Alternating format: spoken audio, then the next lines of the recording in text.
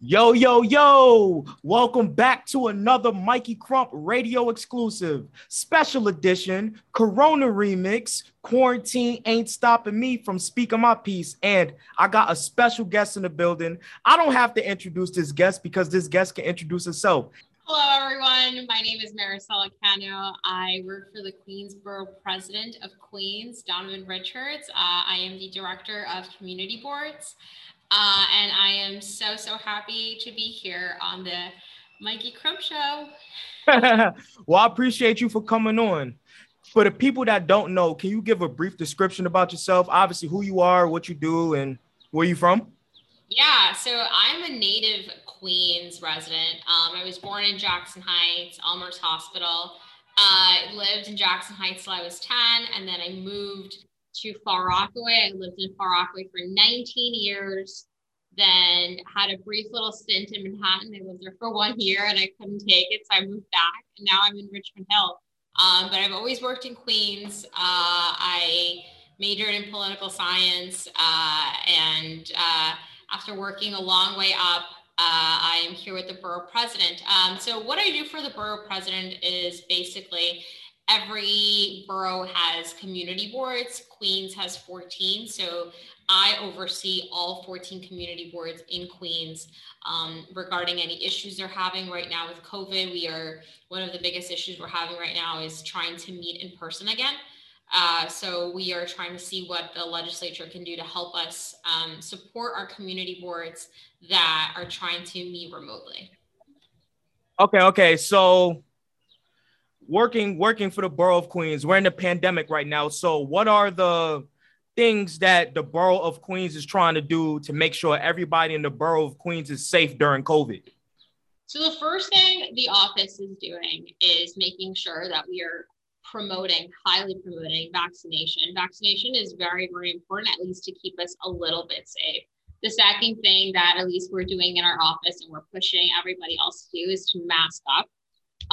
Education is also very important. So at the beginning of the year, we had a lot of vaccination town halls, and we had a lot of COVID town halls, which really helped people understand. And we would bring in experts from different hospitals in Queens to kind of explain the vaccine, to kind of explain the process, the symptoms, because the vaccine was pretty new and a lot of people didn't really know how to react and what to expect. So that was definitely something that our office was doing to make sure that Queens residents learned about the vaccine, took away any negative impressions that they had of vaccine, any rumors were clarified, and that we were educating our communities, because since we were the epicenter of COVID, we wanted to make sure we were not in that situation again. Okay, so what in Queens that Queens doesn't have that you would love to have in Queens working for the borough president in your clique? Something in Queens that we don't have. I think we have a lot of things. But okay, so let me rephrase the question. So what is something in Queens that needs more of like a retooling that you're the people in the borough president's office are trying to do, like trying to retool to make it better? So the biggest project that we're trying to retool is our community board. So like I mentioned, Queens has 14 community boards, and they serve as like mini town halls for each board, for each for neighborhoods in Queens. Basically, this discuss issues such as land use. So if you have any developments of any buildings, any infrastructure issues, the community board will discuss them. Any issues with if you're a business owner and you need a liquor license, it goes through there. Any issues, any quality of life issues, any issues that you may have in New York City, they go through the community board first. So one of the biggest things our office did to retool the community board is to make sure that they're actually representative of the community. Back in 2018, there was a law that was passed to make sure it was a law. That wasn't a law. It was a vote. It was a referendum that was included in one of the ballots to make whether it was to create term limits for community board members. So until 2018, you can be on the community board for 30, 40, 50 years, and that was fine until you resigned. Now a community board member can be be appointed either by the borough president or the city council member and only serve 8 years. That really helps community boards be more diverse and reflective of their actual communities, because a lot of people were so invested in the communities, they never left. And a lot of the people ended up representing a demographic of the community that has since changed. So what our office is doing is to make sure that any vacancies, any openings that we have, we try to include more diversity, more people of color, more women, more younger people, to make sure that that is reflective of the community that they live in. Can you explain to the people the importance of voting locally and voting in local elections? Sure. So voting in local elections is very important. A lot of people will say, oh, I only vote in the presidential because that one's the one that's important. But the one that really hits you, the one that really affects you, the one that affects, if you're going to have a new precinct in your neighborhood, if you're going to have a new school in your neighborhood, whether for those of you who drive, like whether their streets are going to be repaved, whether there's going to be new, piping underground to make sure that the sewage is better. It's all local politics. It's all your council members, your state assembly members, your local senators. Those are the ones who are really, really advocating on behalf of your neighborhood, on behalf of your district. So you want to make sure that you get involved in those, because they're the ones who are going either up to Albany or to City Hall and voting on proposals that will either enhance or perhaps, kind of put to the side your neighborhood. And usually every elected official has a group of communities, a group of neighborhoods that they advocate. And sometimes, the loudest communities get what they want. And you want to make sure that your local elected official knows that you are paying attention, that you are a voter, and that you will hold them accountable if they do not come through for your neighborhood. When we're kids, everybody has dreams when we're kids. You hear kids saying they want to be an astronaut, kids saying they want to make the NBA, kids saying they want to be a ballet dancer. So what got you into politics? What was the moment where you say, you know what, when I get older, I want to be involved in politics? So when I was younger, so my mom, I'm first generation Ecuadorian American. My mom finished her 4th year of law school in Ecuador. So she came and she always kind of had that dog in her. So she would always follow politics just around the world, just here, like at home when we would watch TV. So that's really when it started. My mom would talk to me a lot about what's going on in other countries and with other presidents and, certain things that would go on. Fast forward to me going into college, I knew that I really wanted to my mom wanted me to do law. I was like, there's no way I'm doing law. But but my mom why that? I never really gravitated towards it. I never found it really interesting. I think the idea of being a lawyer was kind of interesting, but I felt that, growing up also kind of in a really working class community, if not lower than that, and in a community that I would say is it was very underrepresented, such as Far Rockaway. My issue really wasn't being a lawyer. It was more like being able to stand up for issues that bureaucracy, basically issues that like we all have when we're trying to access basic services like healthcare, like, food stamps, like, housing. Like those were the issues that were mostly important to me. So I went into John Jay College, which is the college that I went to, and I did international political science.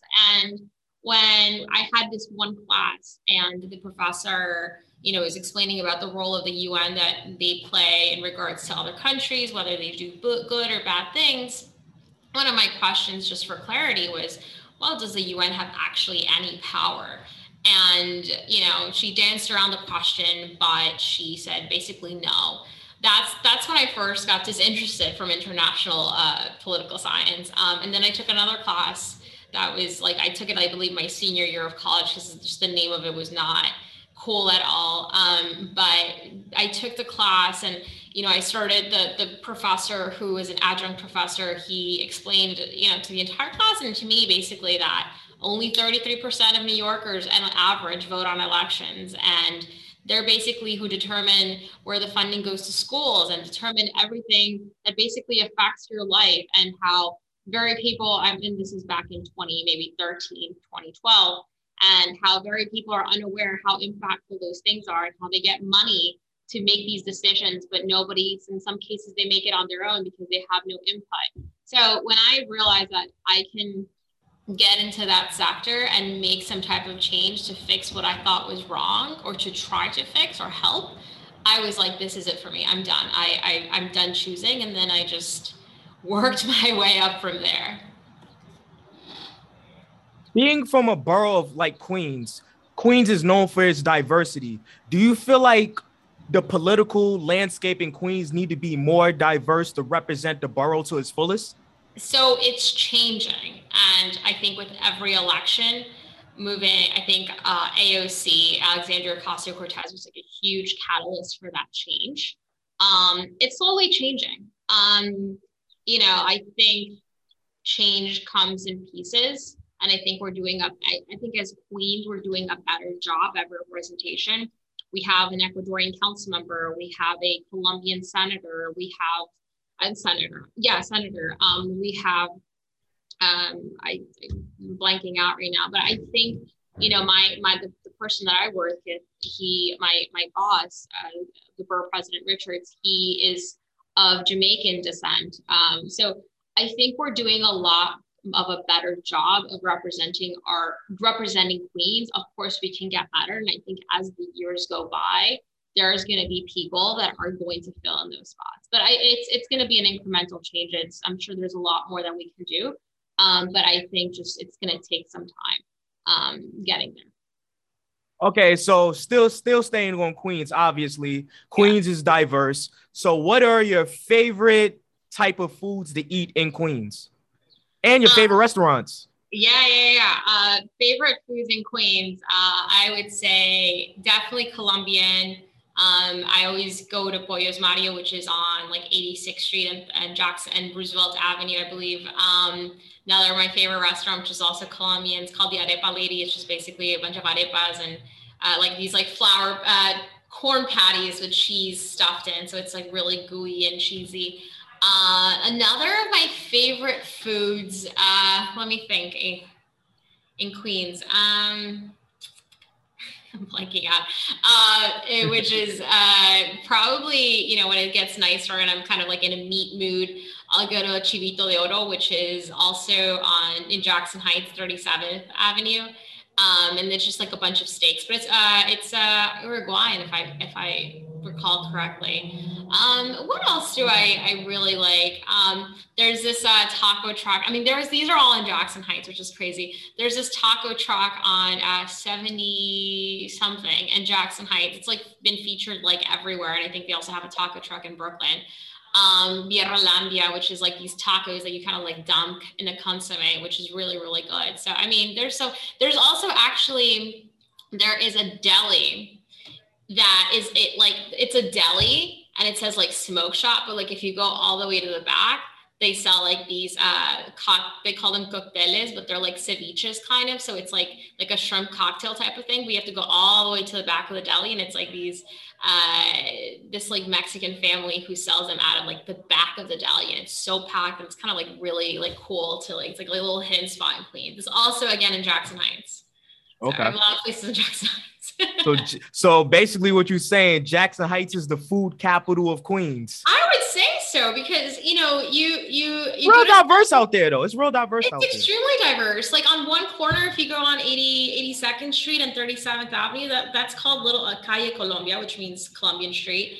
And then if you go to like 74th and between Roosevelt Avenue and 37th Avenue, there's Little India there. If you go a little bit out of Jackson Heights into Elmhurst, there is like little China, like not China, but it's super Asian. So it's very Jackson Heights and like the border of Elmhurst, it's extremely diverse. There's also like apparently the largest Nepalese community, and Nepal is like a tiny country. So I mean, we are pretty diverse as a community, but especially Jackson Heights.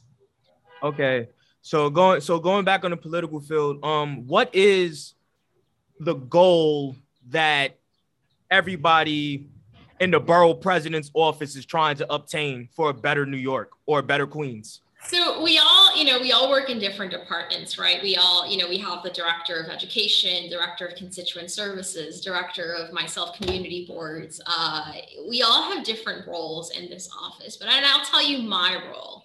There I you think go. my role, my role in this office or my goal in this office is, I think as diverse as Queens is, I do feel that Queens can also at times be hold on to opinions that might be a little bit not maybe traditional or old school, or maybe It's your answer. yeah, yeah, no, no, no, I'm it's just fine. asking it. I'll say that we can be very divided. So I used to live in Far Rockaway, and anybody who's lived in the Rockaway Peninsula knows that the Rockaway Peninsula back in the day, and not too long ago, was very segregated. And I think you see that a lot through a lot of communities in Queens. And when I work with community boards, I tell people we all want the same things. We just have different ways of getting there. And this is why we're fighting. And I think my goal being here is to really, paint that picture that, again, we all want the same things, but what we're just fighting is about how to get there. And we all want safe streets. We all want good schools. We all want, good quality of life. You'd like to be able to go home and for that to be like your zen space, for it not to be loud and difficult to live in. That's good housing. That's what we all want, I would say, whether you're a homeowner, whether you make $100,000 or $20,000. So I think my biggest goal is to hopefully help the people within the community board world, and even civics, and now I'm working with civics, is to understand that we all have the same goal, regardless if you live in Whitestone, regardless if you live in Rosedale, regardless if you live in, I don't know, Jamaica. Okay. That's basically that's cool. That's a nice thing to hear. So Far Rockaway, a lot of people say that Far Rockaway is still affected by Hurricane Sandy. So what are things in Far Rockaway that you're trying to make better in Far Rockaway? Well, I'm not in Far Rockaway anymore, but I did live there for 19 years, and I would say it's a small neighborhood, smallish neighborhood. It's a coastal neighborhood, so it's right by the water. Yeah, it's Queens, but it's like its own vicinity. Its own entity. Yeah. It's like how Harlem is in Manhattan. Like, yeah, Harlem is in Manhattan, but Harlem is like its own thing, just like Far Rockaway. Yeah. So with Far Rockaway, I would say, I think the biggest things that are going on is, again, like I mentioned earlier, Rockaway itself is a peninsula. It goes all the way from like Beach 9th, and then it goes into Long Beach because it's connected to like Long Beach, to like Beach like 200 and something, which is like Breezy Point. I think the biggest issue that we have in the Rockaways as a whole is that there's that lack of communication. And I think because there's so much division within different neighborhoods, within different people, within different demographics. Like if you go to Far Rockaway, it's mostly, you have a lot of people from the Caribbean, you have a lot of Central Americans, you have a handful of maybe, South Americans, but it's very, Caribbean. It's very, and then you have a lot of, African Americans who've been there since like decades. So, and then you go to Rockaway Park, and then you have a very, very heavy Irish community. You have a very, very heavy Italian community.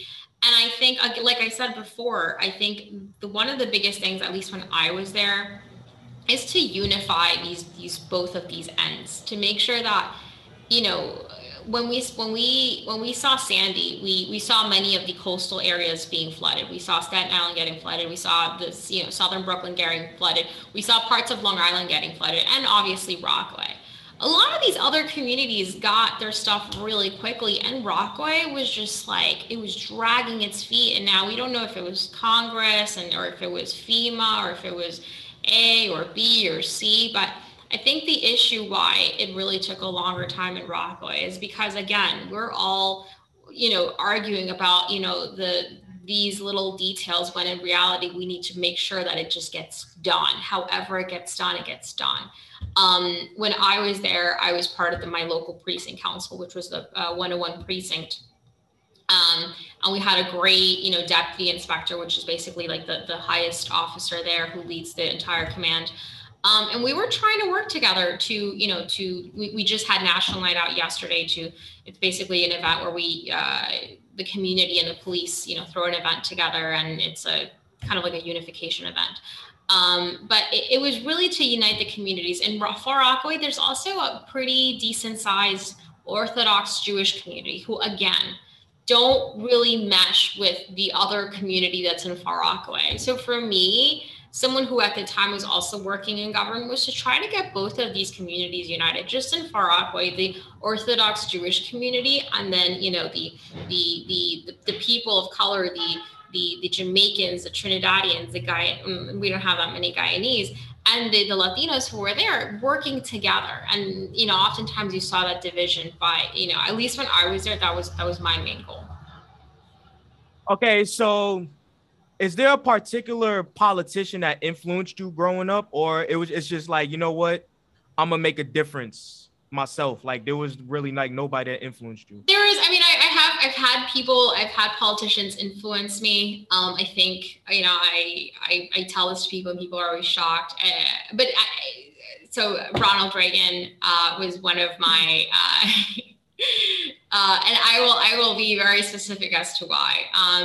When Ronald Reagan became president, this was before I was born. And even I think he stopped being president like right before I was born also. So this happened before my time.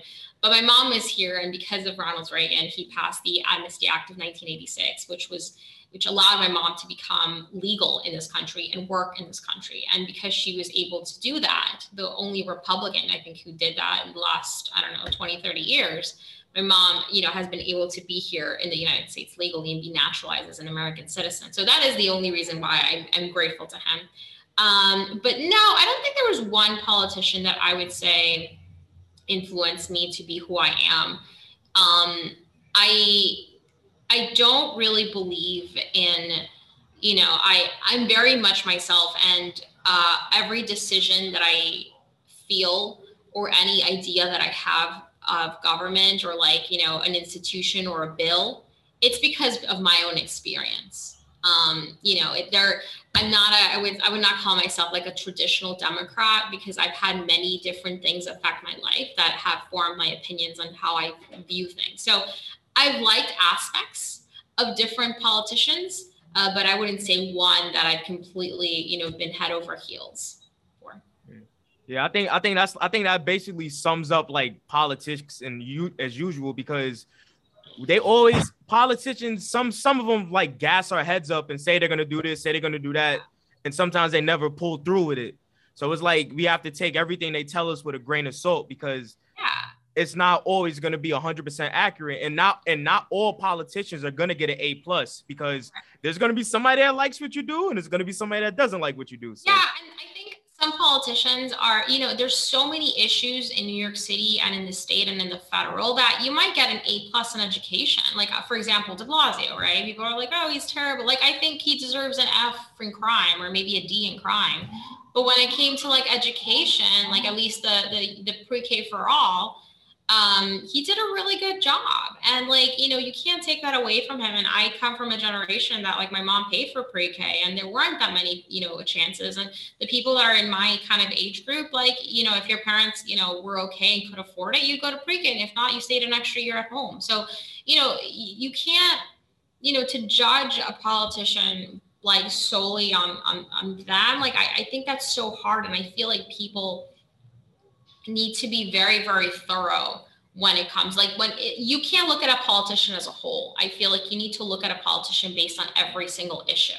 Now, if the majority of the issues you align with, then yeah, you can support them, you can rally behind them. But I don't believe, I'm like I said, I'm also not a traditional Democrat necessarily. There will be times where I vote for a politician that's very progressive. There'll be times that I'll vote for a candidate that's more on the moderate side. And again, these are issues that for me as a native Queens person, I vote like this because these experiences shape my life, and I need the candidate for me to reflect that. And if they don't reflect it, then I won't vote for you. Yeah, I'm not like a conventional, straight down the line Democrat voter. Yeah. I mean, and that's how it should be. Like, if it benefits you, vote for that person. Yeah. If it benefits your community, vote for that person. You know what I mean? Everybody doesn't have the same mindset. Everybody doesn't have the same objective. So, right. And people grow up, again, Queens is so big.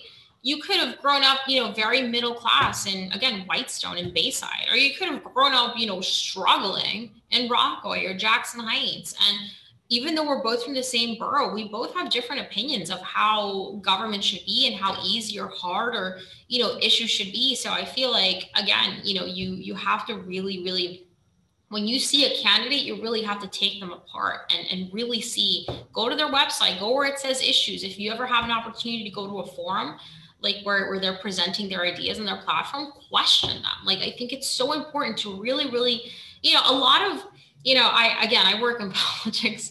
And, when people run, let's just say for the city council, right? So if a person who runs for the city council, it's all local issues, anything that's local. But there'd be candidates sometimes out there that say, like city council candidates that say, oh, I want to fix, housing and I want to fix transportation.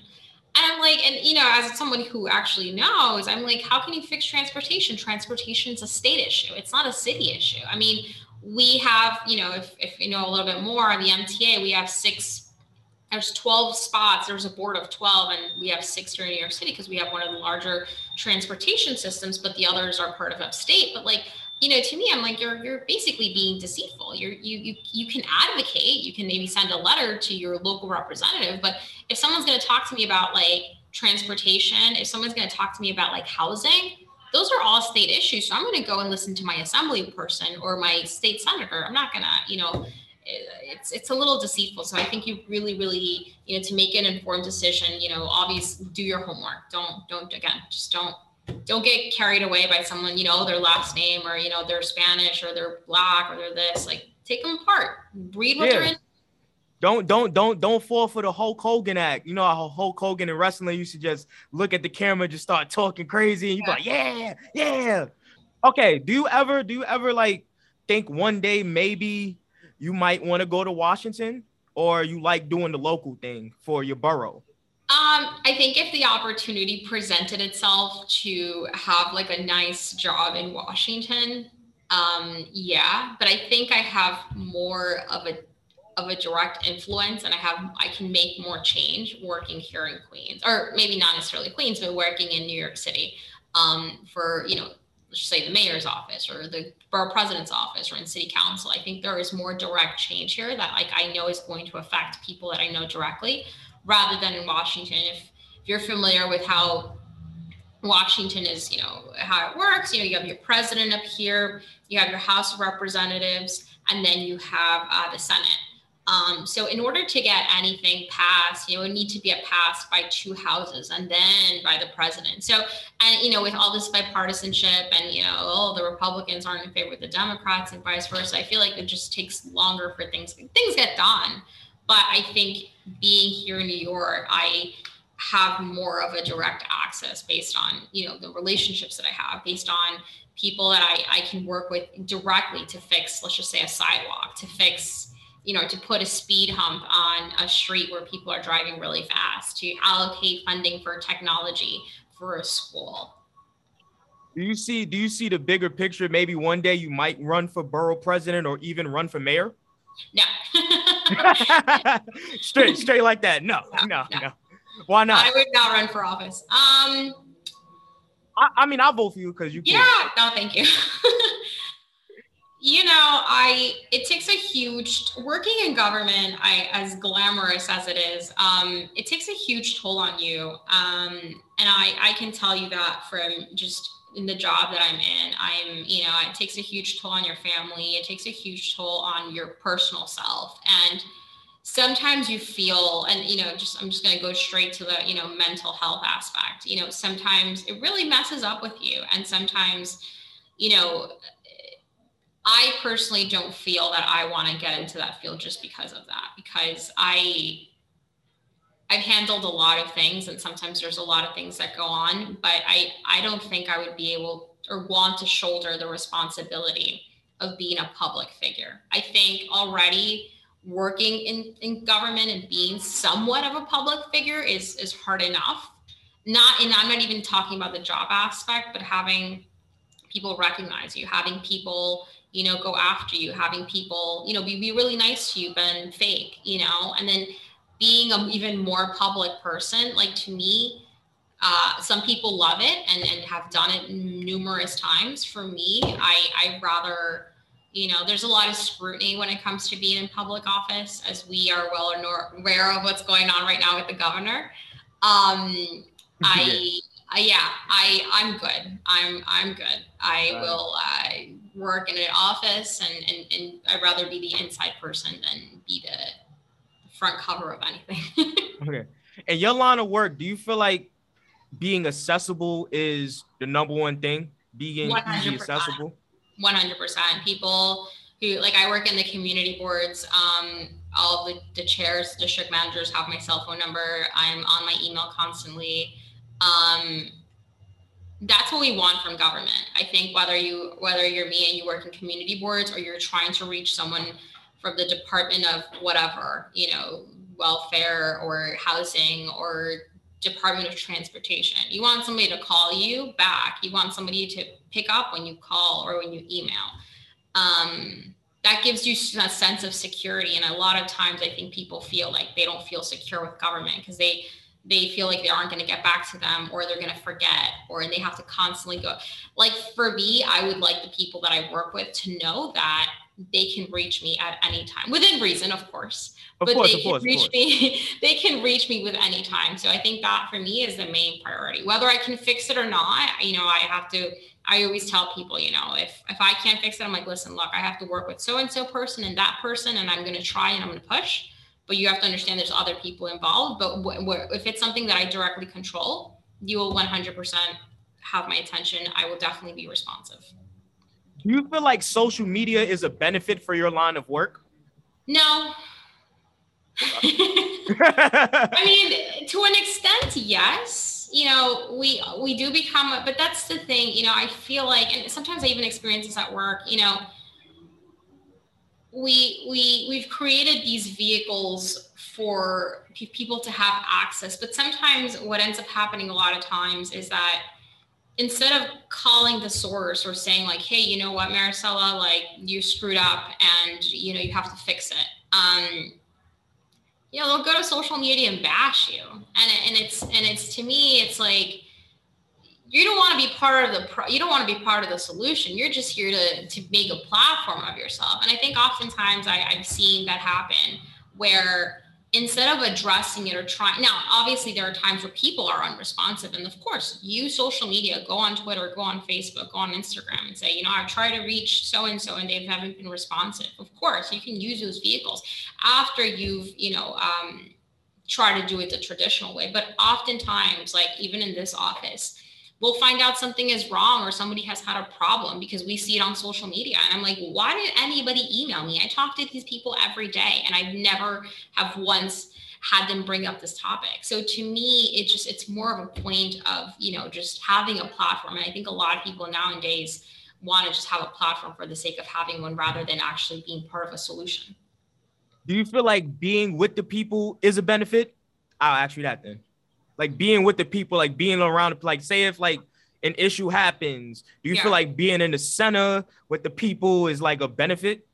Well, of course. Yeah. Right. Like, I mean, usually, a story will have three sides. I mean, obviously right now we can't be physically with people because of COVID and everything. But if I can call each person and say, what happened? What's going on? Of course. Then I can, go back to my internal team and say, how do we fix this? How do we go about it? Or like, what do you want? What do you want? And this is how we're going to meet in the middle.